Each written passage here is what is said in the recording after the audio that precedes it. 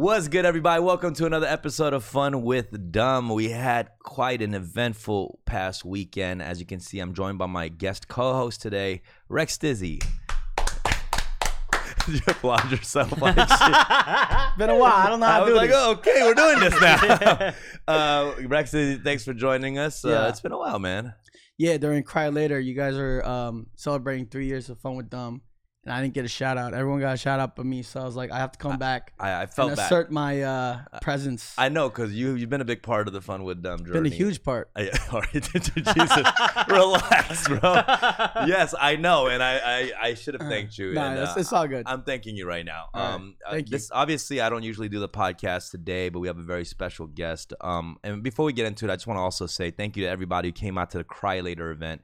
We were celebrating the 3-year anniversary of Fun with Dumb, the podcast, as well as Steffi's birthday and Bobby Lee's 50th birthday as well. Wow. So it was his 50th birthday? His 50th birthday. He doesn't look like he's 50 or any age. He's just like an ageless creature. You know, don't clip that for Bobby. He's gonna roast me for that. But you know what I'm saying? He's just like this timeless kind of character. Yeah. Almost like a folklore. Yeah, he's a folklore. Yeah, pretty much. But so let me just intro this. Let me intro this guest real quick. That's that. Someone in the comments is that Steven Yen? All right, here. Let me say we've had this guest before on my show, but last night me and Rec we left Steffi's stream early to catch the last show at the theater in downtown to watch this movie, Blue Bayou, and after the movie. I got blue by you. Shut the fuck up. After the movie, we, me and Rec, we looked at each other. It was like, he did it. Yeah, he really did it. The son of a bitch did it.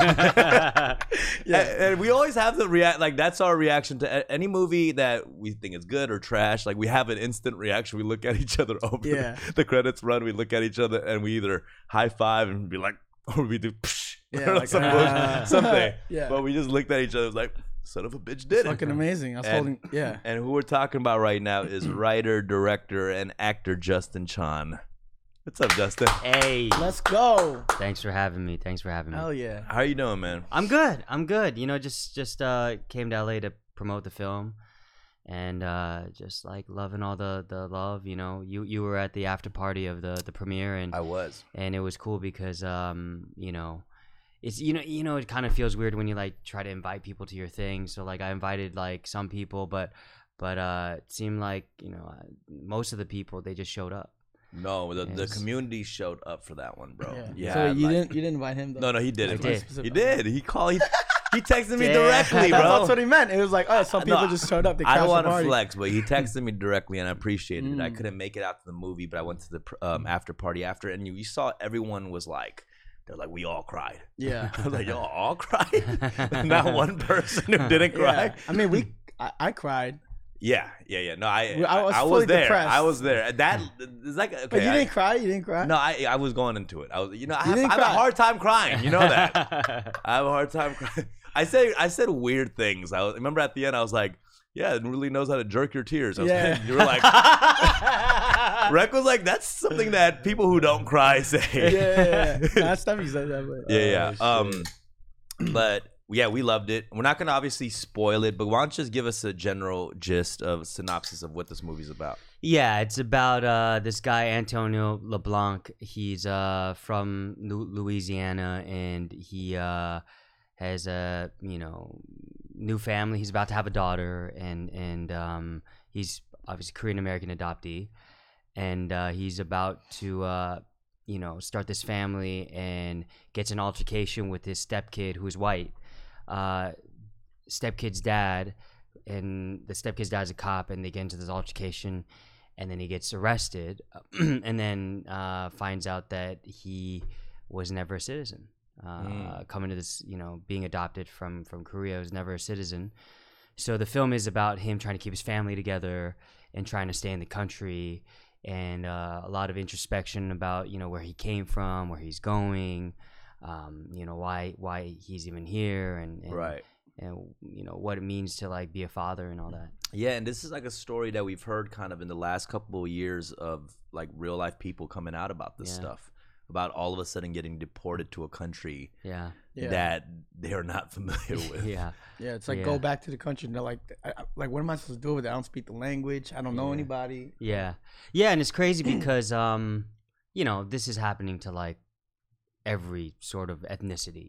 It's we always think about immigration policy having to do with the Mexican border. Yeah, but this is different because these people were adopted. Right, by U.S. citizens, and like the government acknowledged these adoptions, and there were children that were brought from different countries.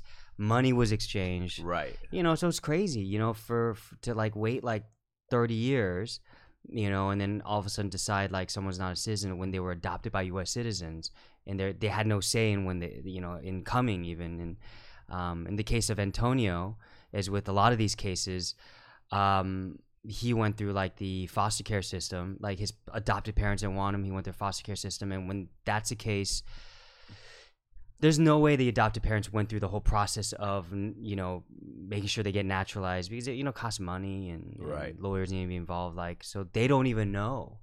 Wait, how does that happen? How do you get adopted without figuring out the citizenship part? Is that so? A lot of these, because there is a Child Citizenship Act of 2000 that was passed that automatically granted citizenship to anyone who was adopted after the year 2000.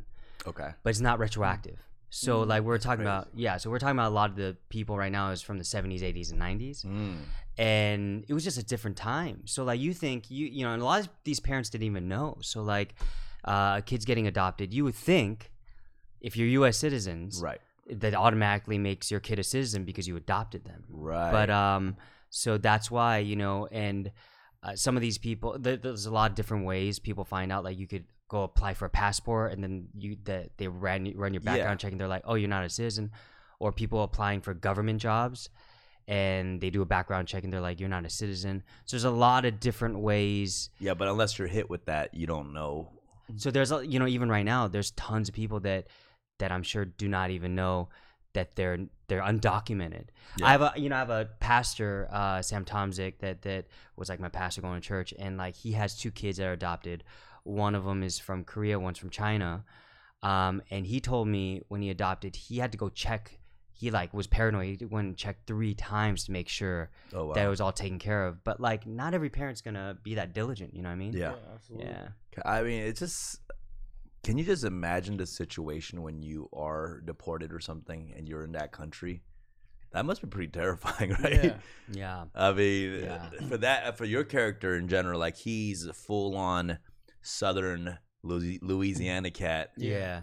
He didn't grow up on Yoosung-jun. No, he didn't know Yoosung-jun. No Deuce, yeah. I just imagine that because I think just towards the end of the movie, just feeling like, I'm just. If that continued, just seeing this character in that environment, like that alone, I was like interested in too, like what that would be like. Yeah, but that's I did that on purpose so that like these characters stay with you, and they live on, because I think that's the most effective way to get people to like do something about something, because these characters become so real to them, right? That they can't go to sleep at night and be like, they think like, oh, I wonder what happened to Antonio. I wonder what happened to Jessie, the daughter. So hopefully it's powerful enough where people share it, and like the right people see it, and it could get to legislators, and because we all know like legislation, it's all about exposure. Like it's like about what's in front of them or what people are making noise about. Right. If it's not pressing, nothing's going to be done about it. Right. And there is a new bill, the Citizenship Act of 2021 that they're trying to push through. Yeah. So this film is like it can help bring awareness and get the right people to maybe change their minds. In Congress and all that stuff. Dude, I'm a dummy when it comes to politics. But what I do know, I'm good at is telling human stories, and what I do know is this is such an effective way to through people's hearts and like to get people to change their minds. Damn. Yeah, I mean, dude, your projects, just last 3 projects, Gook, Miss Purple, this one, heavy stuff. Yeah. We were just talking about that. We're like, is it does it take a toll on you too, in a sense? Just the stories being that heavy in itself? Yeah, because it's just filmmaking itself is tiring. Right. But I have two purposes in filmmaking. One is to bring empathy to Asian Americans, and this falls within that because the adoptee experience is very much a part of the Asian American experience. And the other part of why I make films is to show how we can coexist in this country. Right. So you see my films like Gook is just as much an African American story as it is a Korean American story, and Miss Purple is just as much like that whole Chicano storyline. Right. But it does take a toll because, and especially this story, like, dude, I'm not an adoptee. I don't know what it feels like to grow up with that experience. So it's, it was pretty sort of scary and stressful. Like, there's a lot of times where I thought, like, maybe I shouldn't tell the story. But, like, trying to do that community and their narrative justice and making sure that I even get an iota of authenticity with their experience in this country, that's, like, a lot of responsibility. Yeah. But, like, the biggest thing is, like, I'm like, well, who is telling these people's stories? Right. It's not happening. So I'm like, shit, like, I got the platform. I know I have know-how. Do we want to wait another 5 years? Yeah. Do we want to wait another 10 years? Like, I'll just do it, But, and the other thing is, like, not everybody's gonna be happy. Yeah. Not everybody, like, even Gook, man. I got, like, Korean she's calling me being like, why'd you name it Gook? I did, dude. Because it's like, Gook is one of those, like, throwback racist terms. So young people are like, what?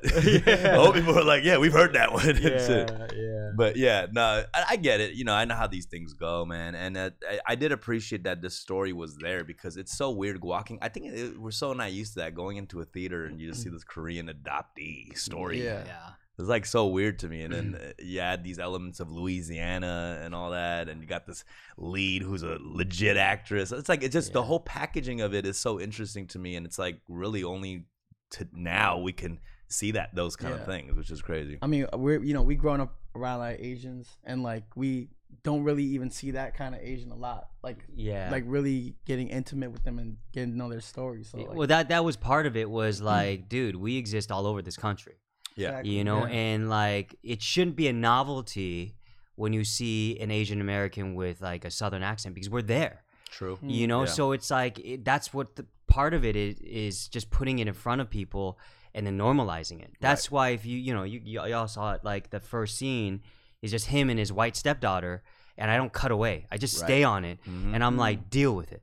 Right. Deal with it, and then you watch this thing, and it's all novel. You see this dude tatted up and stuff, but then because I make everyone deal with it, 5-10 minutes into it, you're not even thinking about that stuff anymore. You're just watching a man be like a family man, right? And that's what we need more of, is to normalize this stuff so that we don't become like this fucking exotic sort of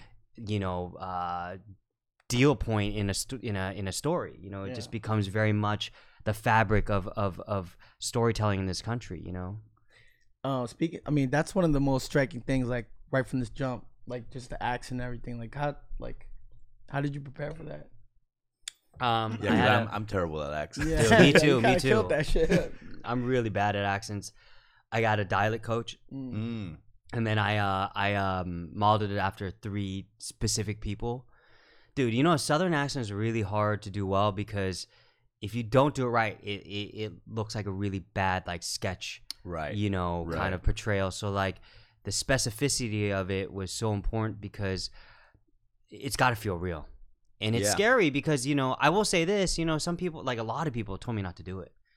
Oh, yeah. They were like, dude, and also, some people from Louisiana were like, they're so used to people doing it bad. Right. I get it. Yeah. They have some trepidation. That can come off real offensive. I get it too. I played this game called Red Dead Redemption, and I was just doing a Southern accent for like a month, and he kept telling me to stop.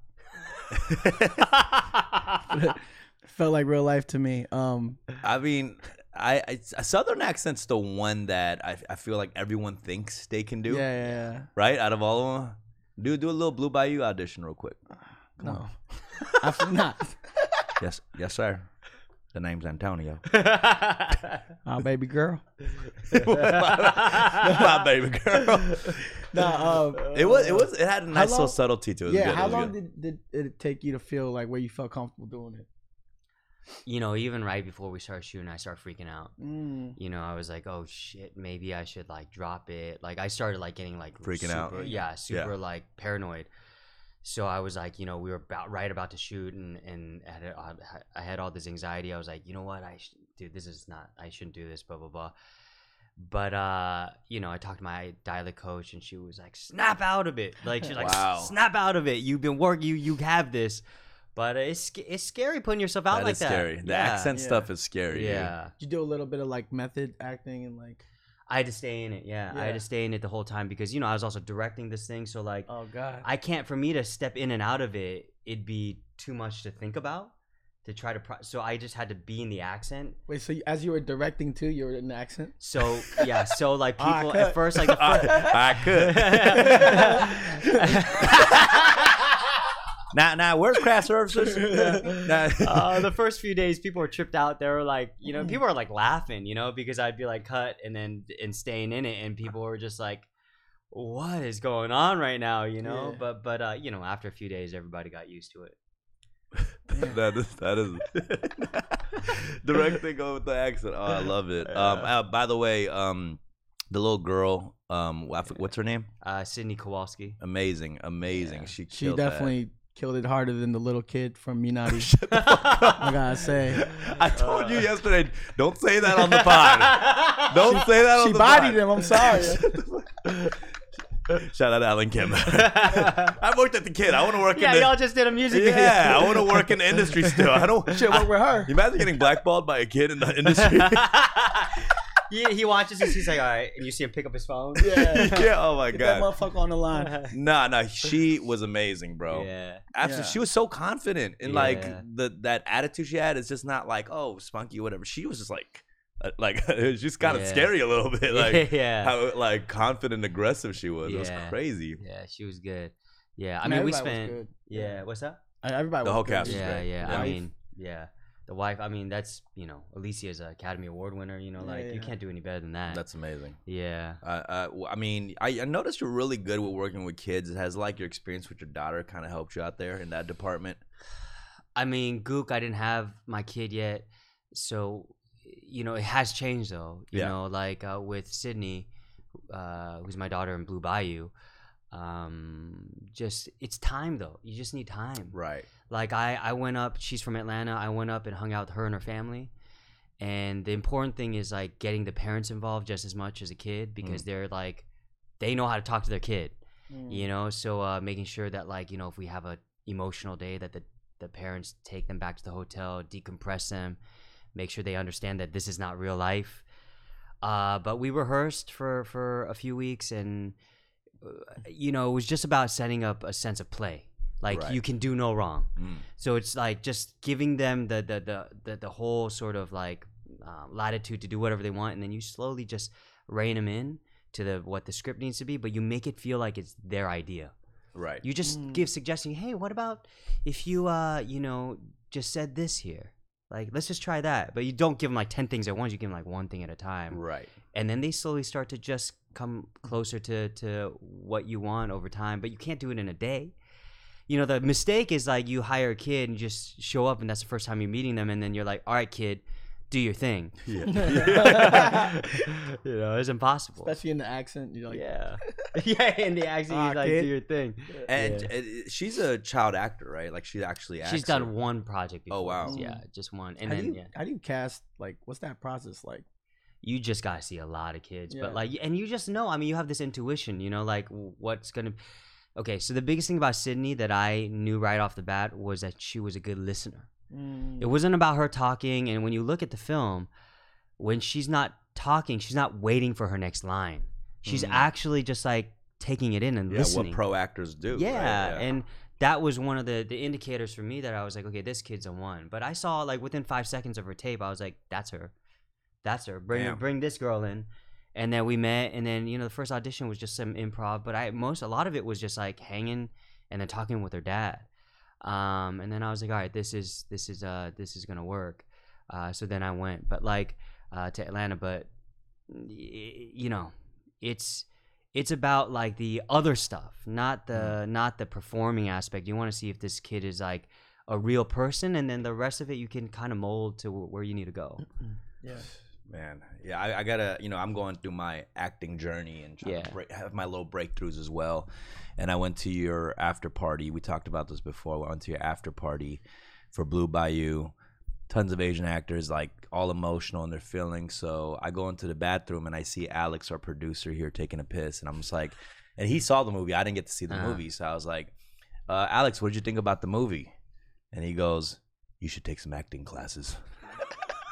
And I fucking got furious. Like, I was just like, I didn't ask you that. I asked you, how did you like the fucking movie? And he was like, sorry, that was a bad joke. That was a bad joke. Did it make you more mad that he was holding his dick while he said that, or? I was a little tipsy too, but technically that's not the question I fucking asked you. You know what I'm saying? Like, I think I had a right to be mad right there. Of course, it's like, Alex, put the camera on you first of all, because you look terrified too at the time. Because I was mad. In my defense, it's something that you've talked about before. So the right response would have been like, oh, those acting classes that you talked about, like you should look back into those. Yeah, but that's not my fucking question. That's not my fucking question. It has nothing to. Those are two different things. You could be like, oh, Justin's a fucking sick ass actor. You know those acting classes you talked about. Maybe we should take it. But you jumped right into. You should take some acting classes. The fuck kind of review is that? It's like being on Rotten Tomatoes as a film critic and being like, oh, great movie. Y'all should take acting classes. The fuck kind of shit was that? You know I was furious, Alex, right? You know that, right? I know. I apologize. That's pretty cold, Alex. Pretty cold. That's pretty cold, dude. Yeah, it was that's a moment you should uplift him, but you just were like, brought him right down. Yeah, it was bad. How does it feel like? I noticed a lot of like dudes, grown men, saying like, "This is the first time I cried in a movie." Like, does it get a little tiring after? You're like, all right, bro. Like, no, yeah. I mean, at the end of the day, I made this movie with a purpose in mind. I'm trying to service all of us, and for this film, I really am in service to the adoptee community. I hope people understand that. Yeah. Dude, I want something to change, and I want to help. And that's the best way I can use my platform. Not every movie. I'm planning to make tons of movies, right? But not every movie has to be an issue film. But for this, like, that's the point, is to get people to feel something, so they can't walk away and just ignore it.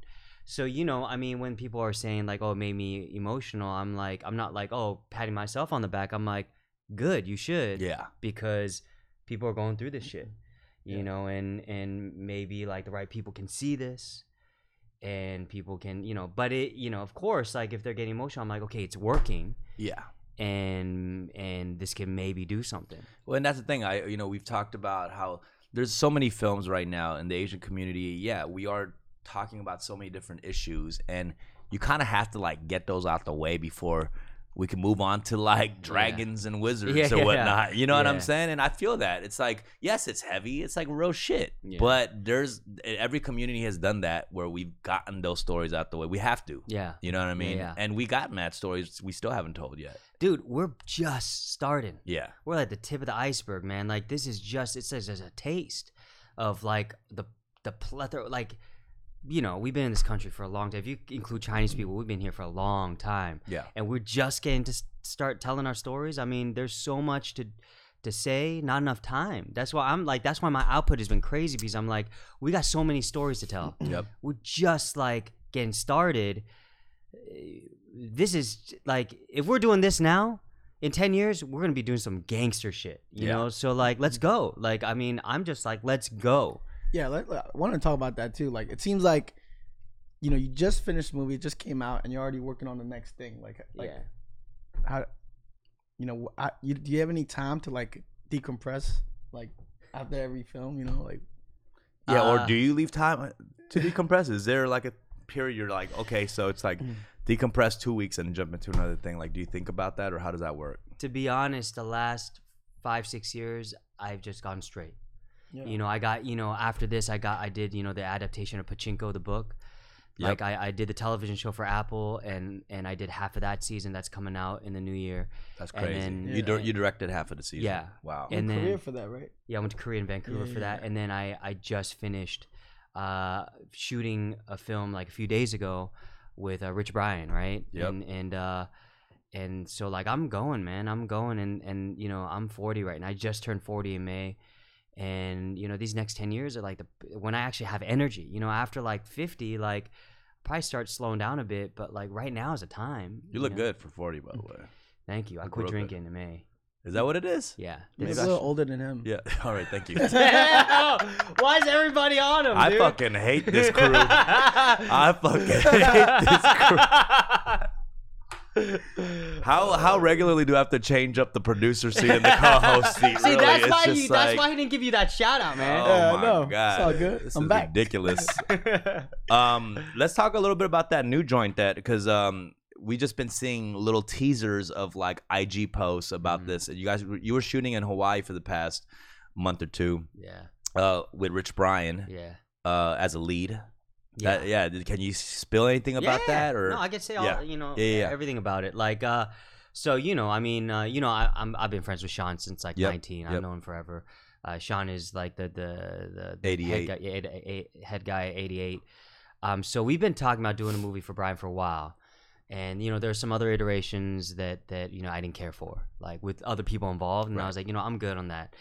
But finally they came back, they said, well, you know, let's just do what you want to do. What do you want to do? Yeah. And I was like, you know, I want to tell a father and son story.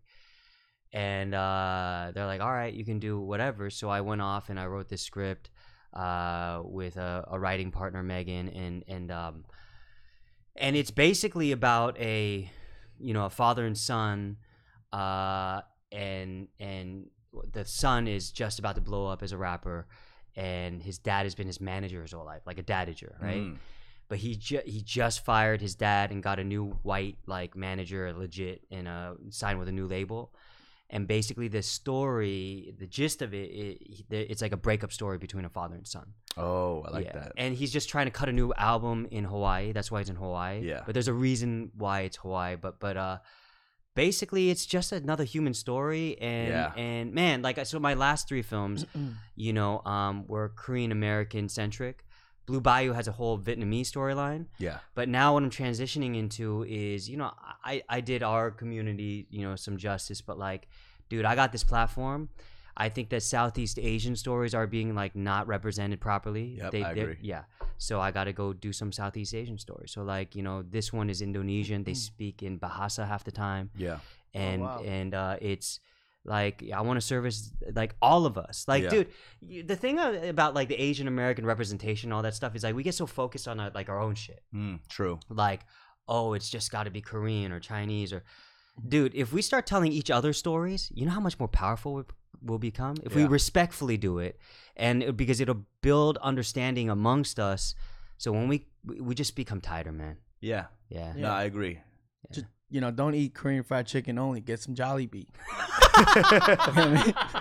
That's how you create allyship right there. Yeah, man. I mean, but we always talk about how within the Asian community there's so much separation. Yeah, that's East Asian. Yeah, like because we always like bias and flexing, and it's like this. We're just trying to see who's number one. Korea, number one. That shit.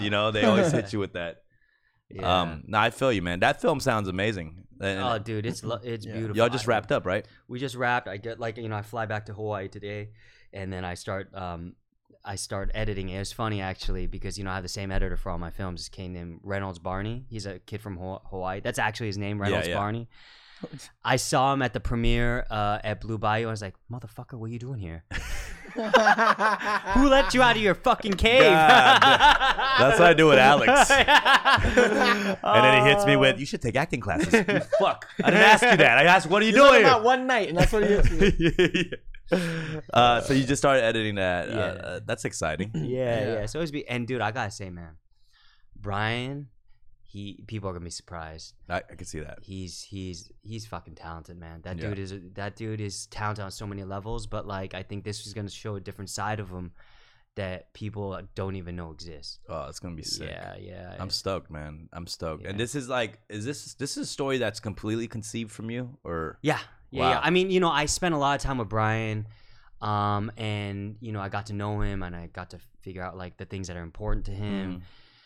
And then, and then some of the stuff that's in the film, I kind of like, co-opted from like his real life, but it's fictional. Got you. It's completely fictional, so that there's some separation with him and the character, because I don't want him playing himself.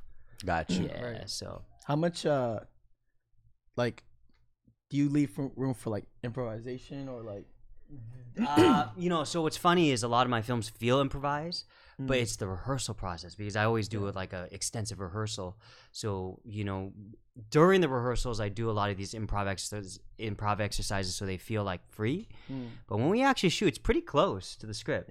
Yeah, because I was actually thinking about that when like in the beginning scenes of the Blue Bayou, when you're just hanging out with your daughter. Yeah. And just like, like when you're at the bayou. Yeah. So that scene, most of it's scripted, but you know how we're telling jokes to each other. Yeah. That was improvised. I was like, hey, tell me a joke, and I, like what I do sometimes is I yell like spaghetti, which means like just start rolling the camera so nobody kind of knows, and then the actors start picking up, and I say ravioli, like, but you start rolling the camera, and then she doesn't even know we're rolling, and I go, hey, tell me a joke, and she's like, what kind of joke? I'm like, whatever you want.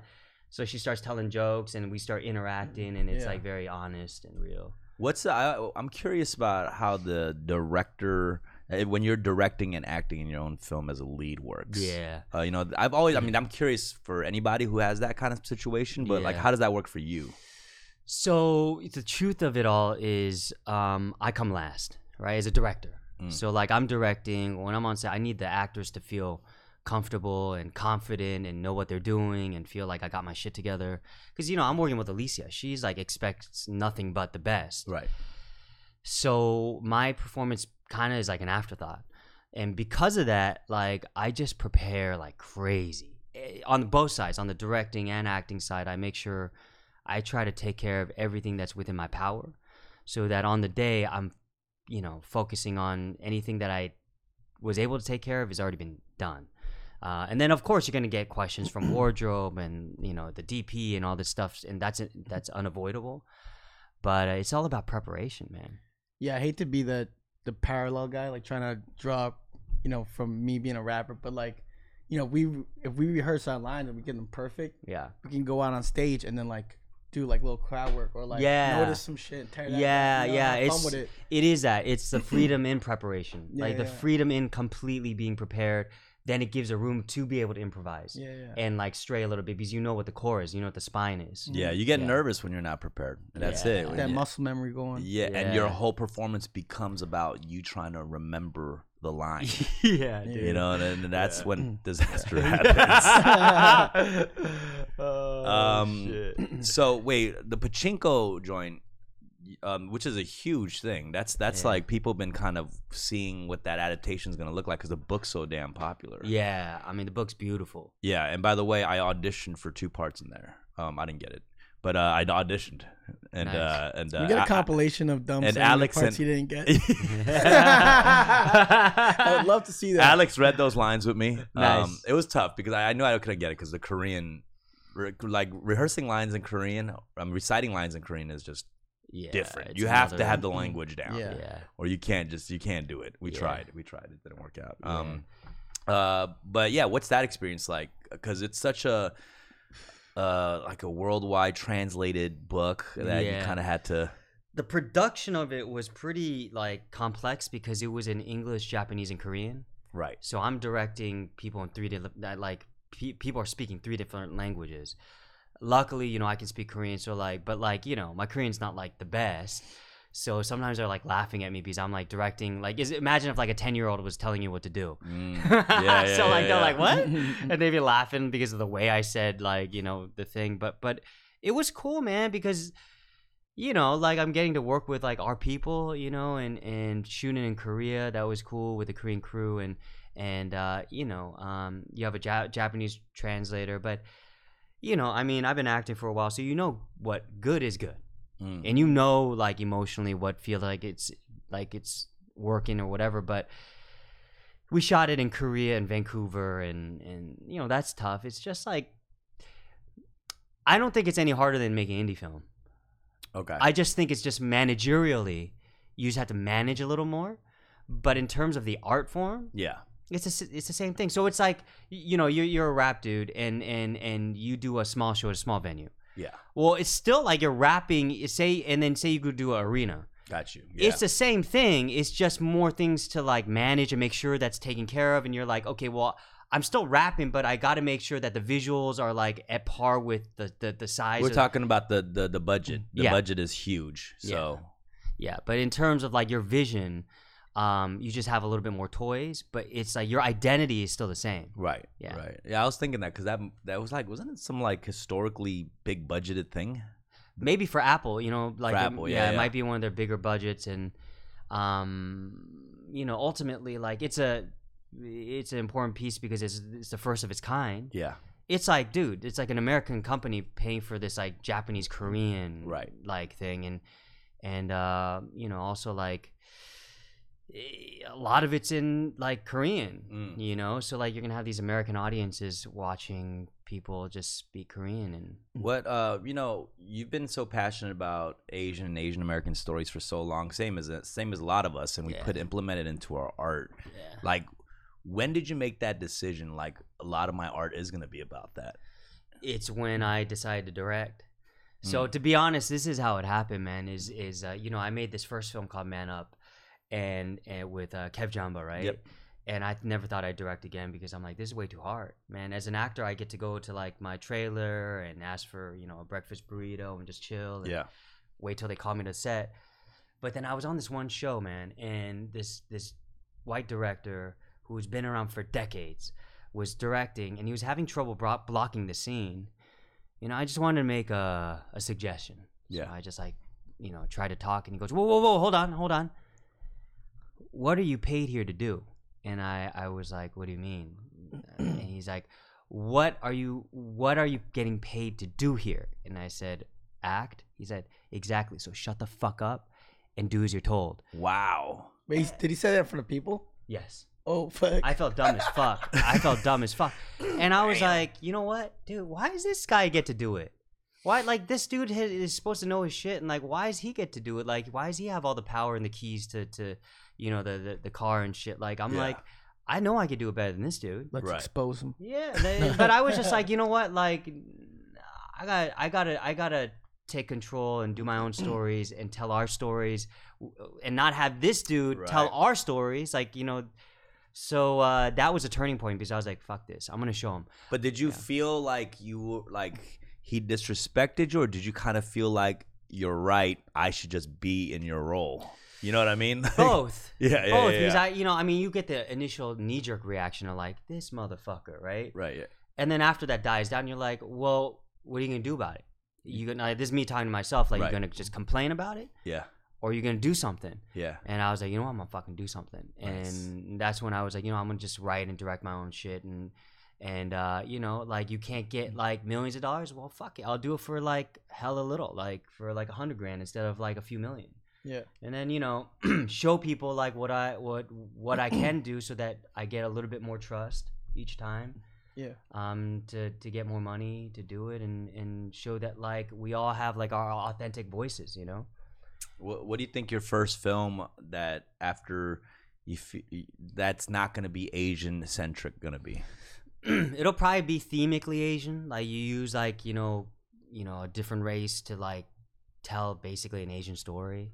So it's like you don't even know it. It's more like seeping in subconsciously, that you have no idea that this is like the mentality of like an like a Asian creator. Interesting. I think that's the way I want to go. Maybe it's aliens, bro. Could be aliens. They're Korean. Why are these aliens eating noodles? What the fuck? Space Dubu. Space Dubu. Yo, we're gonna take some questions from the people too. Feel free to call in, throw in the Discord in there. I gotta take a leak. Can they ask questions? No, go ahead. We're gonna take some calls. this is your chance, Alex, to talk some shit right now. No, okay. Yeah, let's take some calls. We're gonna throw some the Discord link in here.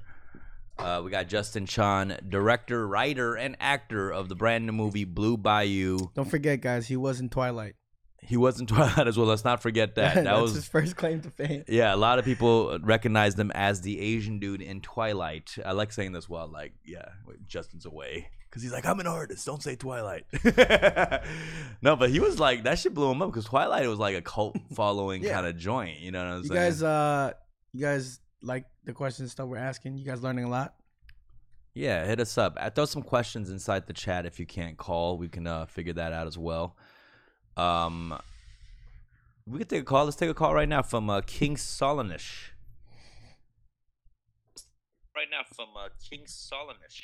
Oh, you gotta turn mute your Twitch and just listen to us on Discord because there's a delay there. We just reminded people that you were in Twilight. Oh, there you go. What's up, King? You're good. Hell's yeah. What's your question? Yeah, it was just making me think when you were talking about the Rich Brian in the new film, and then how you, being a hip hop artist, crossed over into movies before in film. Why do you think rappers are so good at crossing over? Or even reminds you of like Space Jam and Michael Jordan, like pop culture icons. Why do they have such power in Wait, where the fuck are you from, dude? He's gonna come in here with an accent. He's bro? like, I'm King Solonish Island. Oh, try and guess. You guys have No. You're good. You're good. Wait, so what was your question? Can you? I would just say Australia. No. Nice. No, He's it from sounds the like UK. He's from the UK. All right, Yeah. go ahead. What was your question again? No, Like concise? he said, why do you feel like so many like pop culture icons like rappers are so good at rapping? I mean, so good at acting, going into acting. I mean, because you got to have that persona, I would guess. I don't know because I'm not a rapper, but like it seems like you have to, every time you go on stage, you're good at dealing with pressure. You gotta have this certain mindset when you step on and exude confidence, and also like have a certain persona. I mean, and when you're rapping, like you gotta memorize, like your lyrics, and that's what I would think. I think the real question is, did you ever rap at all? Me? Yeah. No. I'm bad. I tried to freestyle in high school and everybody told me I was trash. So I was like, all right, They said that? This not my lane. This is definitely not my lane. Even the counselor's like, break it up, you're trash. Yeah, I mean, I feel that too. Like Tupac was a great example of a fucking sick ass actor. He was scary at moments, man. And Juice and shit was scary, bro. Yeah, fool was a scary man. But yeah, thanks for calling, King. Appreciate it. Let's go to Pete Easiest. Pete Easy. What's good, bro? What's your question? My question is, what are like the 5 things you need as like a director? Or I mean, like what you need as a director, like on set for you? Let me say like 3 things. I mean, just saying. I mean, yeah. I guess you answering however many things you need. I guess that you need in terms of to be effective. No, not effective, but like your personal need, like you want like you need like your teddy bear, or like you need like a top hat, or like what is your Hypebeast Essentials? Hypebeast Essentials, Director's Edition. Shit, what's in your bag? I guess. Like, oh shit. What do I need? I just need water. Fuck. I mean, until like this May, I quit drinking this May, but I would always have some alcohol, Has it been a big change for you on set, like just not drinking, or? Yeah, because I'm just a little more uptight. Before like he said it in a negative way. Yeah, I'm way more uptight now. It fucking sucks. I thought it'd be like, yeah, I'm way more clear-headed. Like, no, I'm a. Oh man, I love drinking. So I don't know, man. What do I need? Just like some water. I have this camping chair that I take with me that's super low to the ground, and it's super funny. Okay. Yeah, it's super funny because the monitor is like really low because I'm so low, so everybody has to everybody has to kneel and shit. You brought that stupid chair again. Exactly. Everybody take a knee. Yeah, I don't need much, man. Yeah. Well, can I ask real quick, what made you stop drinking? My daughter. Yeah, my kid, you know, like I think like I don't want her to see me drunk all the time. Yeah. You know, coming home late and then like she's just like looking at me and I'm just like, you know, this is not a good look. Yeah. Yeah. I feel that. I seen you drunk though. You're like a happy, like a smiley drunk. Yeah.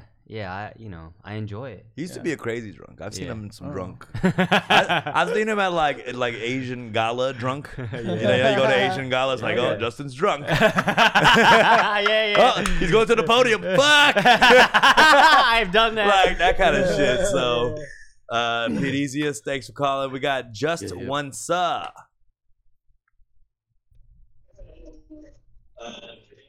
Hello? What's up, Just One? Yo, what's up? What's on your mind, bro? Alright, we gotta do the little game. I know my last name gives it up, but what's up? Hello? Oh, would you like to? Oh, you got to turn down your Twitch audio and just leave the Discord. Oh. Yeah, mute the Twitch. No, I have you on a different screen. Hold on. Okay, cool. All right. Well, I think what he's saying, Justin, we have this game on this podcast where. All right, I'm Korean. We'll get rid of it. We'll forget. Okay, all right. You're the one who said let's play this game. It's called Minority Report, where we guess the ethnicity from just their voice alone. But okay, Just One Suh, you're Korean. I wouldn't have guessed that actually. I don't know if he sounds. Does he sound Korean to you, Rek? His name is Suh. No, that's a good. All right. His last name's Suh. All right. What's your question, bro? Well, I'm proud that you like quit for your daughter because I quit for my son too. Nice. He's 5, and you know my dockets are like inches thick, so you know I had to stop drinking. Yeah. I mean, it's the best reason to quit. You know, if I didn't have a kid, for sure I'd still be drinking. Yeah. You know, but the kid, you know, I don't want her to grow up with that kind of, you know, we all grew up with that, like True. you know, like so. Change that. Abusive break father, the cycle. drunk father, blah blah blah. You know, we all dealt with that shit. Yeah. So if anyone's out there trying to quit drinking, have a kid. Yeah. That's what. Just he's have a saying. kid. That's what he's saying. That didn't work. I'm still drinking. What? I'm bipolar, so whenever I drink, you know, I start. I literally I'm on house arrest right now. I got my ankle monitor on. Oh shit! All right. Love that. I think we're getting a little delay. Can you mute your ankle bracelet real quick? No, I'm kidding. Yo, I was there, mute the stream. I was like, what the fuck? Well, thanks for calling, Just One. Calling, and yeah, hang in there, buddy. Oh no, I have one more question. Oh yeah, go ahead. You got one. You're good. How do I start my music career? Like I have like beats, blah blah. Clearly blah, a question for Justin. How do you start your music career? Just start it. Or acting. How about acting? How do I get into acting? First of all, it doesn't sound like you're sure what the fuck you want to do. You're like, oh, whatever. I mean, how do I just get a job? Hey, bro, it's a beauty supply. I don't need money. Like I own a house. Shit. I'm working at Culver City for next location, or I don't know. Canada. No, you got to know what the fuck. These are things that people really try to do. You know what I'm saying? You can't. Dumb cries every night. Shut the fuck up. Dude, I literally just cried thinking about my grandma.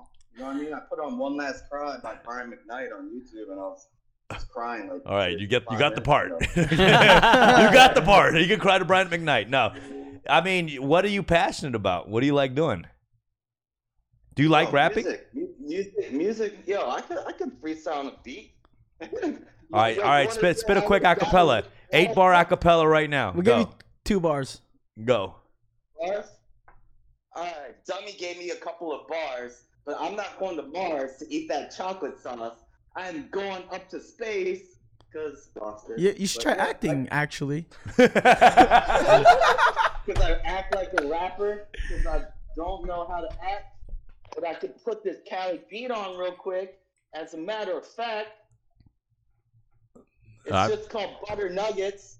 But you'll never know because you only like the chicken. But I put on a show just so someone will listen. But then I can keep going. And I don't know if you're still there because it's quiet and muted over there. So I can just unsave this little file and play something that might be a little rare. Okay, all right. All right. No, definitely acting. Definitely acting. All right, thanks for calling in, man. Yeah, just want to keep at it, bro. You good, bro. We'll talk soon. All right. No, I'm fine. Peace. Peace, brother. Yeah, before, you mentioned your daughter, and Steffi popped in really quick. She asked, would you encourage your daughter if she wanted to act? Hell no. Wait, are you serious? Why? It's a tough life, man. Yeah. Unless if you love it. Like if she loves it, Yeah. then yeah. Of course, But I want her to do it properly. I want her to get training. I want her to. Right. I want her to be, really focused on why what's the purpose of it? Like, why do you want to do it? And let's talk. Let's figure that out. But like, if it's just to be famous and get notoriety, that's not a good enough reason. It's too hard of an industry. I mean, if I went back and I had to, if I knew everything, I don't even know if I would have done it because it's such a hard road. Yeah. You know what? I think you brought up a good point. It's just, I think a lot of people don't even know why they want to do it. Or anything. Yeah. Not even just that. Like, people don't really know. Like, I think before you even go into that, like, the guy who just called or whatever, like, really think about it. Sit down with yourself and see if it's something you really want to do, you care about. Yeah. You might not even care about it. You don't even know. Yeah. And because what happens is that if you don't care about it enough and it's not something that's like you're super passionate about, God forbid you actually do get it and you actually do become famous and you get all this stuff, because when you get you're going to feel so empty because you don't know why you're doing it. That's true. That's true. 100%. I feel that. That's a good advice right there. We got Afet. Afet. A lot of callers today, actually. Afet. All right, we could. Afet. Effet. Move on to the next one. Effet. Move on to the next one. Punished Dart. Punished Dart. It's a dominatrix. What is this, dude? What up, Punished? Hello. Hello, Dumb. Hello, Rex. Hello, Justin. Hello. Hello. Where are you calling from? Calling James from, Lipton? James Lipton. Actor Studio. Hello. Favorite dirty words. Yeah, where are you calling from, bro? calling from Minnesota. Oh, nice. Oh, you got that Minnesota accent, actually. Right? I don't really notice it, but I guess if it's there, it's there. No, it's there, bro. It's fucking there. What's your question? My question is for Justin, but love you, Rec, also, just so you know. All right. Feels like you're overcompensating. Did you talk shit about me before? All right. For Justin, so I'm kind of doing screenwriting and all that, and how do you draw from, your Asian American experience, since almost it can be like almost the same? So how do you tread so it's at least your own experience and not like kind of almost like it's been done before? Oh, like a general Asian experience. Oh, I see. That's actually a pretty good question, actually. Yeah. That is a good question. That's a really good question. I like that. Yeah. Are you Hmong? Yeah. So, it's you gotta well, he's from Minnesota. Yeah. But it was like but you gotta there's what I gotta say is there's something so unique about your experience that nobody knows about yet. Nobody knows what it's like to be Hmong and be relocated to Minnesota, St. Paul, or Fresno, or any of those places where you guys are from. So that in itself is super beautiful to see on screen. Now, the question you have is like, how do you make it unlike every other experience? Well, that needs to come from your truth, right? It needs to come from somewhere that is your truth, and it needs to be very specific, right? So we've seen these films, Minari, The Farewell. The reason why they're so beautiful is that's their personal experience. That is their personal experience, and it comes from somewhere so real that it becomes undeniable. And within that specificity, it becomes a universal story because everybody can see their humanity through your story. Because, feeling unwanted, feeling alienated, having a mother and father, these are all universal things, like going through a family death, like all these things. Everybody knows how to relate with that. It's just within the specificity of your particular story is what's going to make it beautiful. And I agree with that. And just to add on to that, just certain scenes or dialogue makes it different or makes the person different. I noticed that, you watch a film and you get the general gist of whatever it is. Like Minari, a lot of us grew up with those kind of parents, right? But it was like little lines, just one line, like the white kid being like racist or something, saying a racist line afterwards, like, gonna go play at my house. Like that resonated with me because it was just like, yeah, you've had these moments, and I like that they didn't just turn it into, oh, it's gonna just be like a racist kid being racist, and this house. You bring up a really good point though. Like also, let the pendulum swing, and what that means is like, don't just make it so dark and so just heavy. Like bring some levity to it. Show like that's the full spectrum of the human experience. Because if you look at Farewell and Minari, they're also funny as hell. Yeah, they're also funny. Like how do you take like hardships and also laugh at that too? And I think that's a good equalizer. It's a good equalizer. But those little lines that you're talking about. Yep.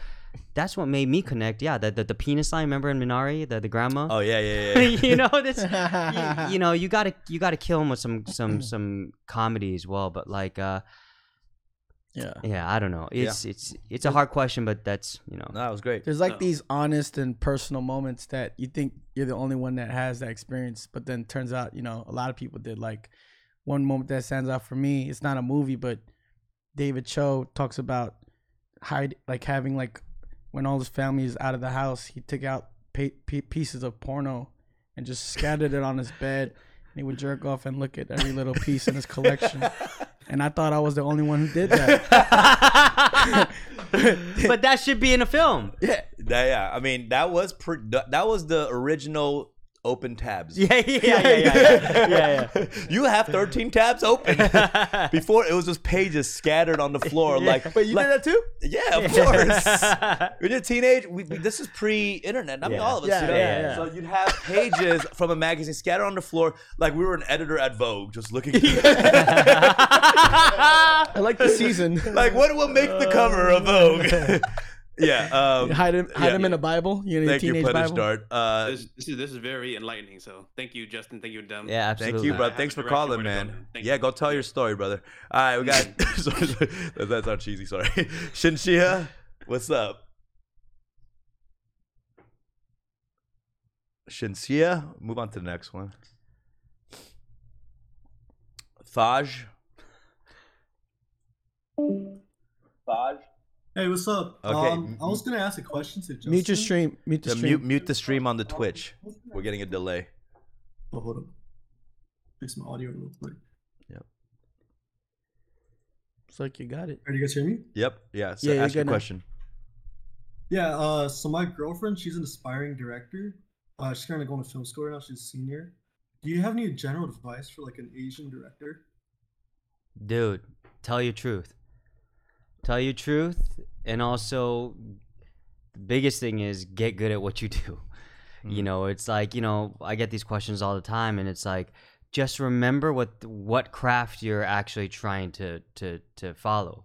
What is your discipline? Just be an amazing director, because there's nothing that's going to replace that. If you're not good, what are we talking about? Yeah.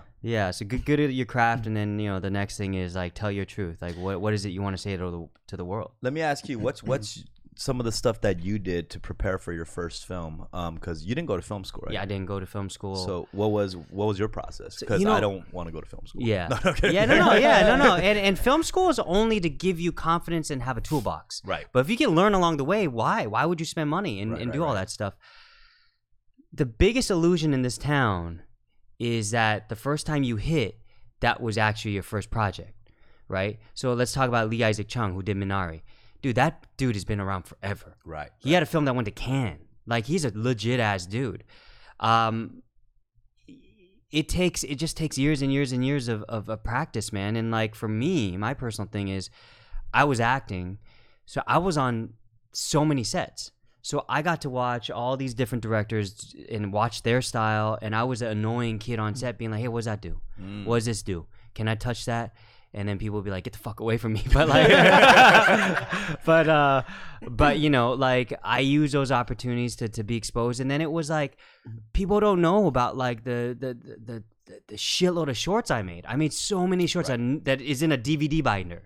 No one will ever see them. And I was just practicing. But I'm like, I'm not ready yet. I can't even put this on YouTube. It's embarrassing, So it's just about practice, man. Right. It's getting the reps in. It's like, dude, as a rapper, like how much time did you put in?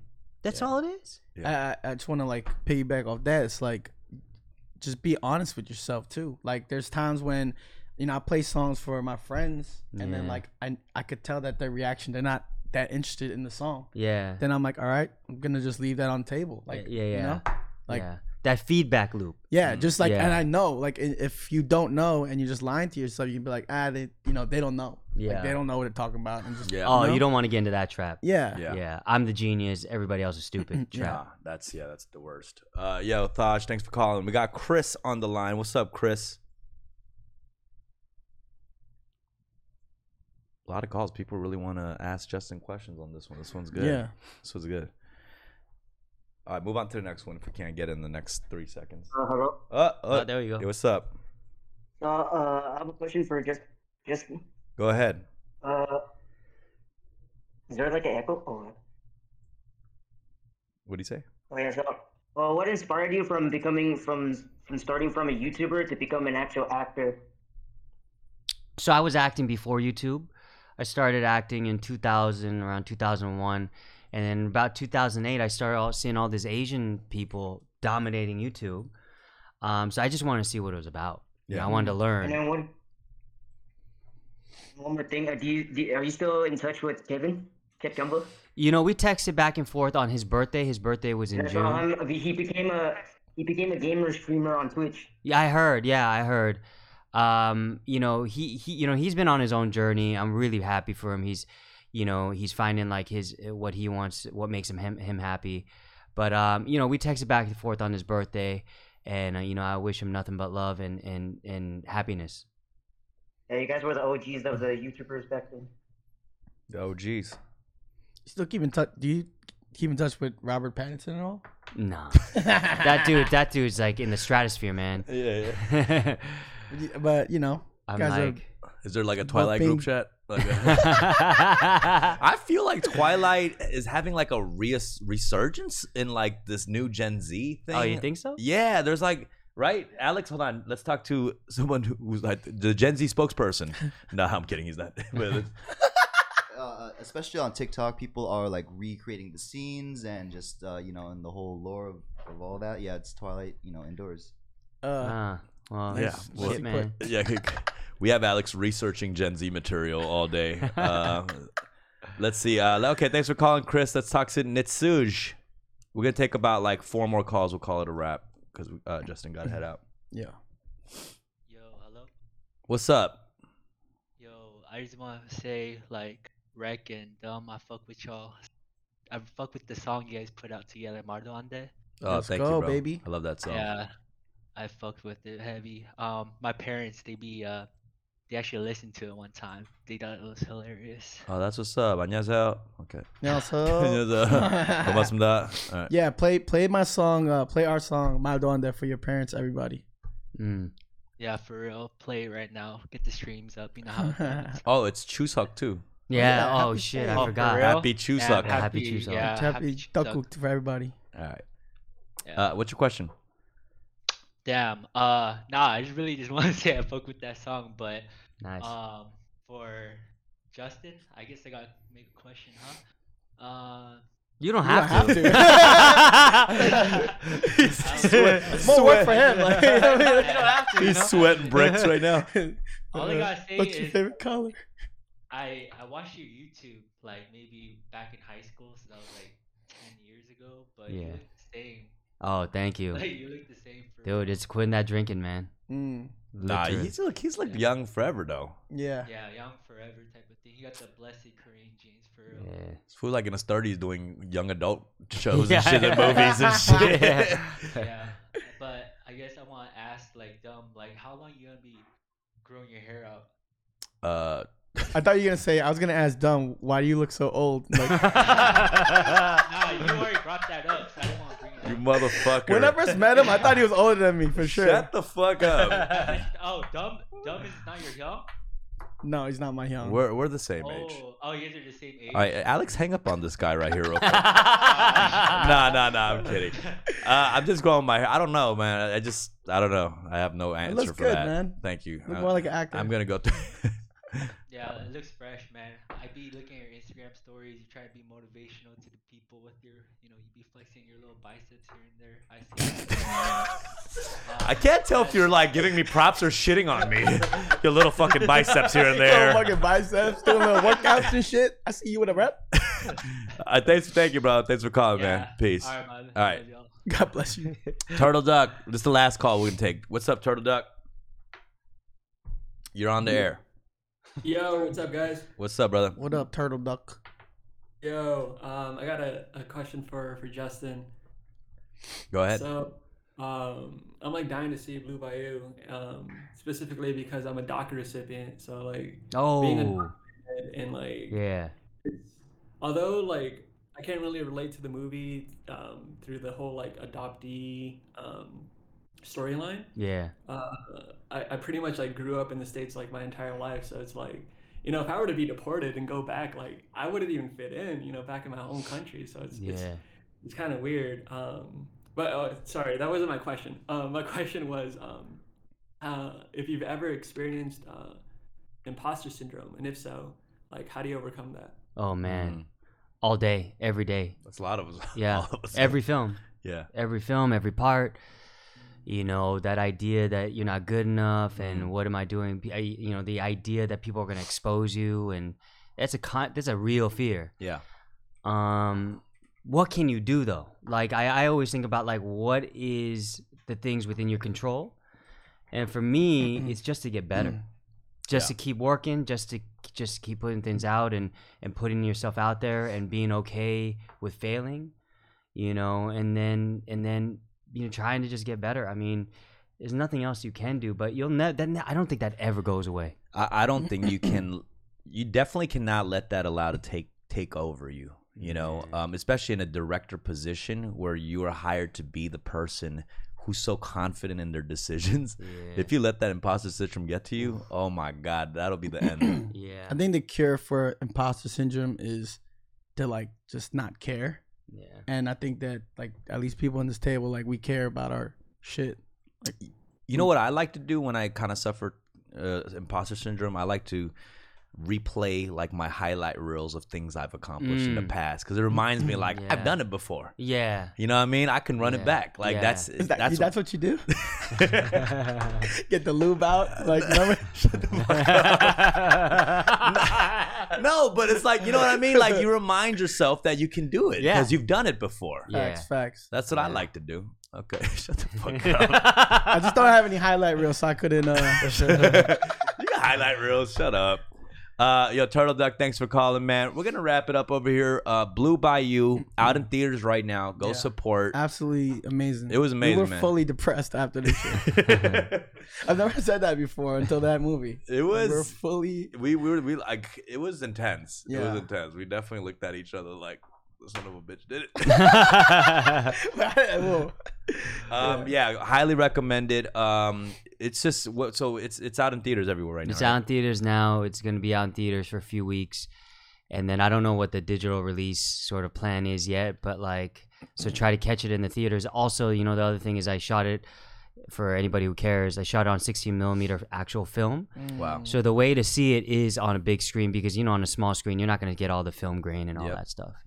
Yeah, definitely recommend seeing it in the theater, because like you said, even in the beginning, right, where you're like you got to deal with it. I feel like when you're in the theater, like you can't even like get up and just pause the film. Like, you got to just really just take it in, and audio too. The theater just hits different.